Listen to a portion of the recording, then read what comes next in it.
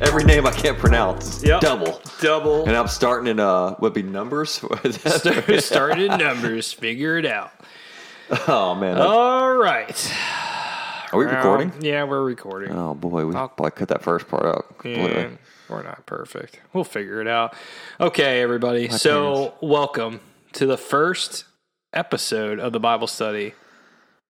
Actual Bible study, not the intro portion. So today we're going to be covering Matthew chapter 1. We thought it was important to hit the Gospels first, so you get a clear picture of, basically what matters the most is Jesus was born, he was here, and he died for your sins. And he was risen, went to heaven.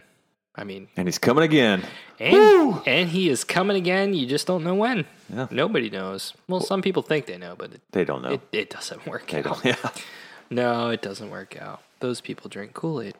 Anywho, oh man, that's probably too far. I don't know. Nah. But this is who we are. So those Kool-Aid drinkers aren't listening to us anyway. No, they're not. They don't have iPhones.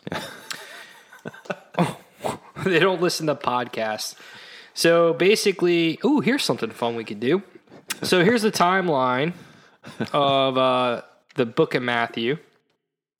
And it's just like the overall timeline. So Herod the Great, 37 BC, Herod the Great begins to rule.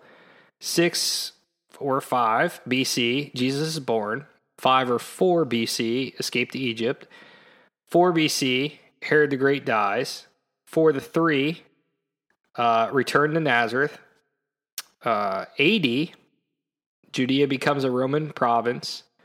6-7, Jesus visits temples as a boy. 14, Tiberius Caesar becomes an empire. 26, Pontius Pilate appointed governor. 26-27, Jesus begins his ministry. 28, Jesus chooses 12 disciples. 29, Jesus feeds 5,000, and 30, Jesus is crucified, rises again, and ascends. And that's the whole book in a nutshell. Timeline. There it is. Yeah. We'll see you guys later. Yeah. Drive safe. Drive safe. All right. So, yeah. So the plan is, again, as we talked about in the intro, please get into your Bible. We're not perfect. We're not pastors. We don't claim to be super knowledgeable. Like we're not here to, change your mind on how you perceive the Bible. We're just 2 guys, hopefully soon to be a bunch of guys, sitting around talking about the Bible. And what we'll do here, we'll start with the first chapter.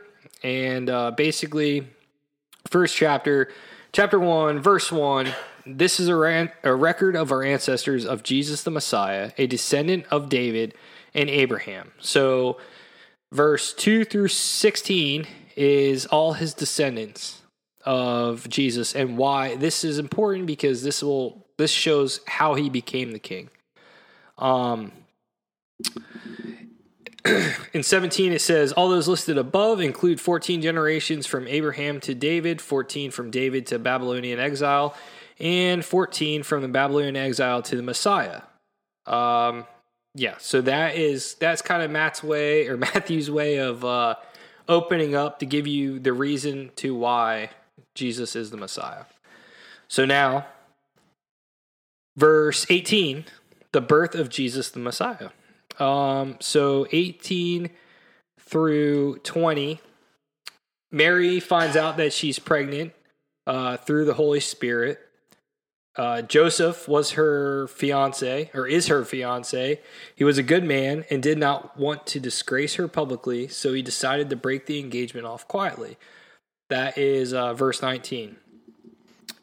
As he considered this, an angel of the Lord appeared to him in a dream. Joseph, my son of David, the angel said, do not be afraid to take Mary as your wife, for the child within her was conceived by the Holy Spirit. So the angel comes down and says basically exactly what Mary already knew. She's conceived by the Holy Spirit. She didn't commit adultery.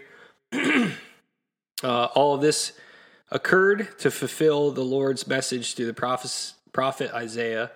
Look, 23, look, the virgin will conceive a child. She will give birth to a son, and they will call him Emmanuel, which means God with us. We kind of went over this a little bit off the mic. Emmanuel just means, Emmanuel does mean God with us, and kind of important because a lot of these newer, poppier Christian music things have a lot of Emmanuel, and people, and I didn't know. I thought it was just Emmanuel.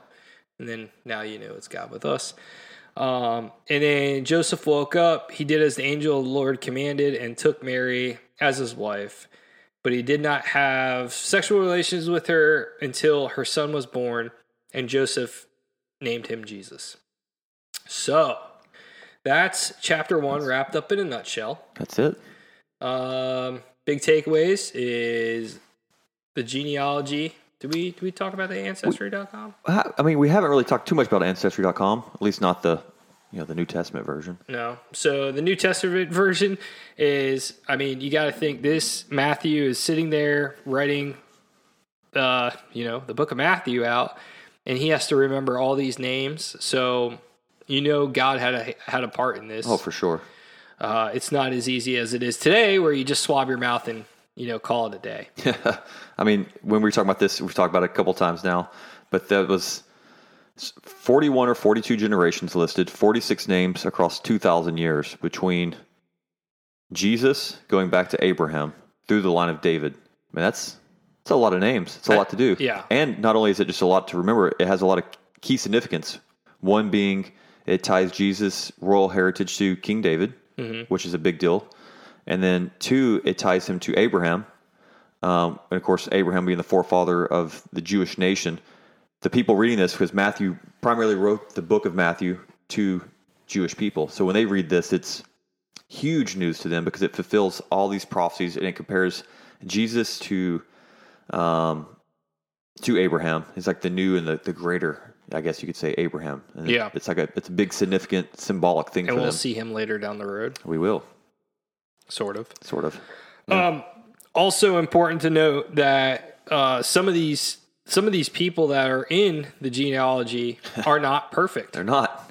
So would you look at that? So God uses imperfect people to make a perfect Jesus Christ. Really bad people. I mean, we're looking at some adulterers, affairs, prostitution. 2 prostitutes, basically. I mean, there's an adulterous affair with King David and Bathsheba.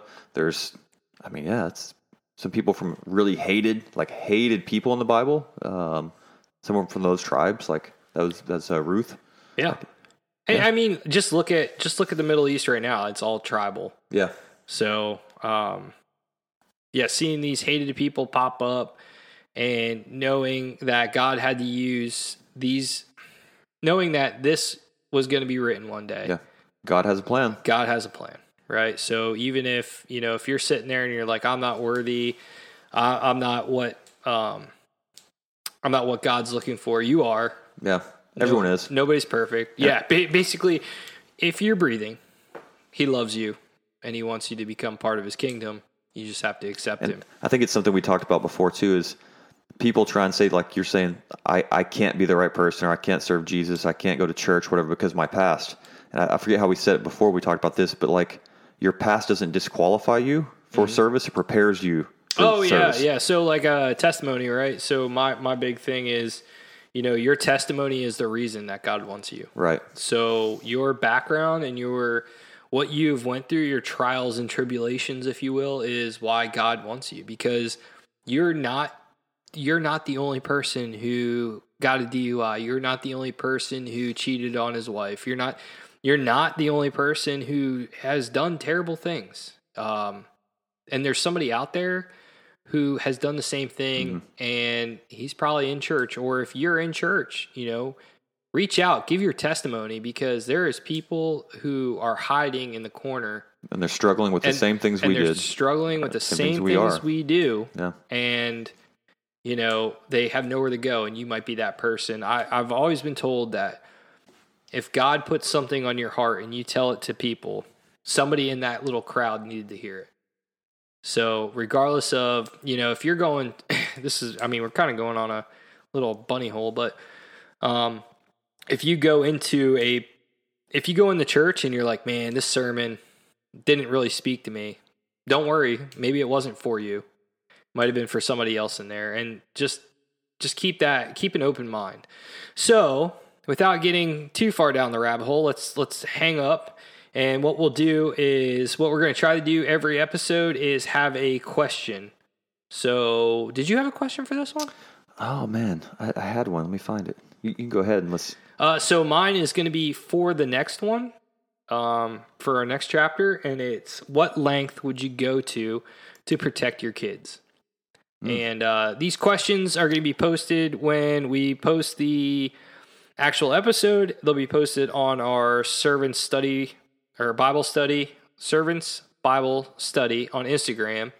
And it will be posted with the updated episode and the question. And then it gives you a free reign to like talk to other people about it. And what did you guys think about the episode? And, we want to know. We want to know what you liked, what you didn't like, what you want to hear more of. Want to hear less of me? Want to hear more of Matt? Want to hear more of Matt? Less of me? I don't know. You tell me. Douglas? Perfect. Douglas, you want to hear Douglas? Douglas is a good boy. Okay. So, again, thank you. Just know Jesus loves you, and we love you too. So, keep it real. See you tomorrow. See ya tomorrow. The Great Escape. The Great Escape. Oh, yeah. Chapter 2, The Great Escape.